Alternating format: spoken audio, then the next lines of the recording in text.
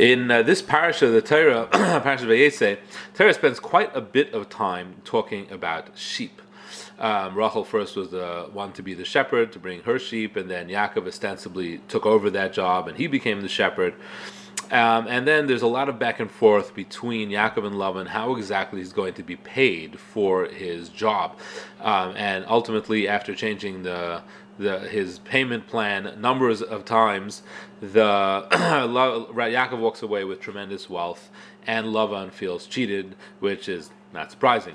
And all the way in the end of the parasha, when Lavan catches up with Yaakov who ran away, he accuses Yaakov of stealing his trofim, which seemed to be an avodah zarah, and he makes a full house search of every toothpick that Yaakov Avinu has, and finds nothing. And Yaakov Avinu at that point gets angry. It says he gets Vayichar af Yaakov Lavan, that he's accusing him of being dishonest and of stealing, and then he goes to demonstrate how honest he's been with Lavan all this time. And among the things he says is a pasuk. He says, I was there watching your sheep by day. Achalani chayrev. I was eaten by the heat of the day. In other words, he stood in unusual and crazy temperatures to watch over these sheep, guard them. V'karach b'layla, and I froze at night. V'tidish nasi me'ena, and I didn't sleep. I shook sleep from my eyes. I didn't sleep in order to be able to watch your sheep. Now, this isn't just a mere statement of how much effort he put in watching and taking care of Lavan's money. The Gemara actually deduces from here a halacha and how much is a person obligated when he has this job of caring for someone else's money or someone else's possessions. How much effort does he have to make? So the Gemara is wondering, can a person do what's normal? Like he needs to go to the store to buy something, he needs to take a rest, he needs to go to the bathroom, he needs to do things that are considered normal. Is that okay if he does that, and in the interim while he's away something happens to the thing he's supposed to be taking care of, gets stolen or gets broken, and it's because he's not there?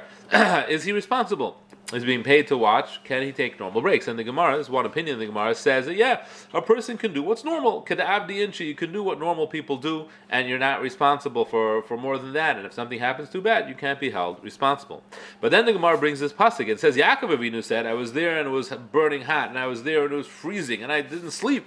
It sounds like Yaakov is doing well more than what normal people would do. When it's freezing, you go stay home, and then you come out, you make spot checks, but you don't sit out there in the freezing cold and freeze your toes off. So the Gemara says that you're right. That's not what a normal person does. This is the kind of thing a policeman does. Someone who's appointed to keep people safe. Yeah, to keep people safe, you can't take off. People's lives are on the line. A policeman is required to freeze in order to keep watch. So the Gemara says, well, Yaakov Avinu wasn't a policeman. He was watching sheep. The Gemara says Yaakov Avinu was telling Lavan that the kind of care I gave your sheep was way above and beyond what I was obligated. I did what even a policeman has to do to watch over a city when people's lives are on the line. That's the kind of care I provided for you, way more than is required of a typical person who has this job of watching sheep. And I think that this whole exchange then between Yaakov and Lavan, and the way the Gemara understands it, it reveals something important about the greatness of the Avos, and really about the greatness of all our Gedolei Yisrael, and it's something that tells us how to proceed, how we get ahead in our growth in Avodas Hashem.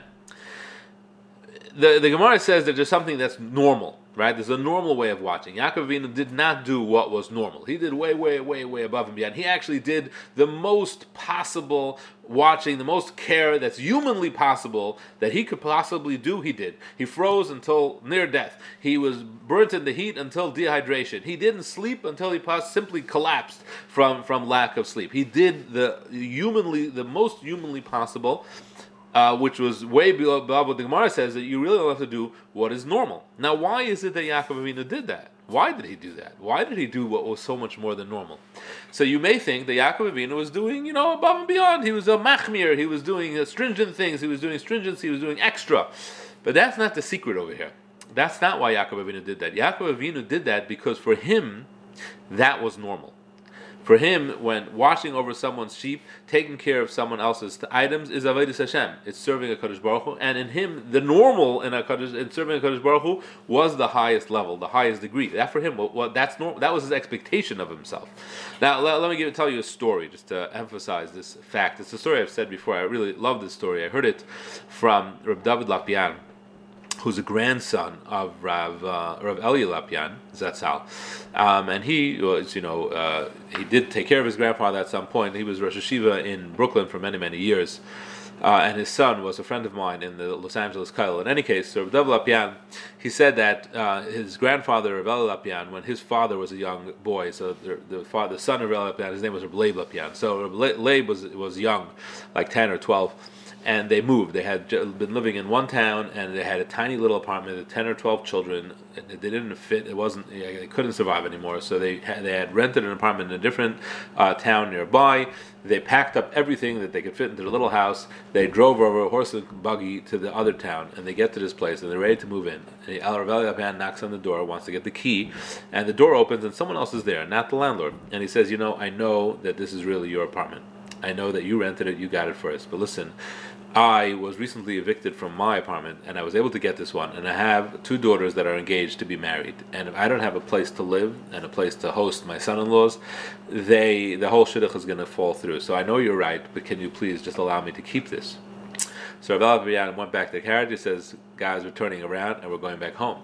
So Rav Leib Lapian, who's a young boy, he said, that's not the halacha. That's not what it says in Shulchan Aruch. It's chayecha kaidman. You signed the lease. It's yours. He can't do this to you. You don't have to do this. This is your own life. It comes first. We can't manage in that other apartment.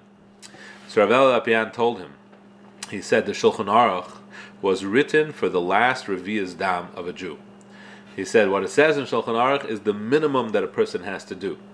If a person is in a higher level, that's not Lefnim Mishur Sadin. That's what you're obligated to do.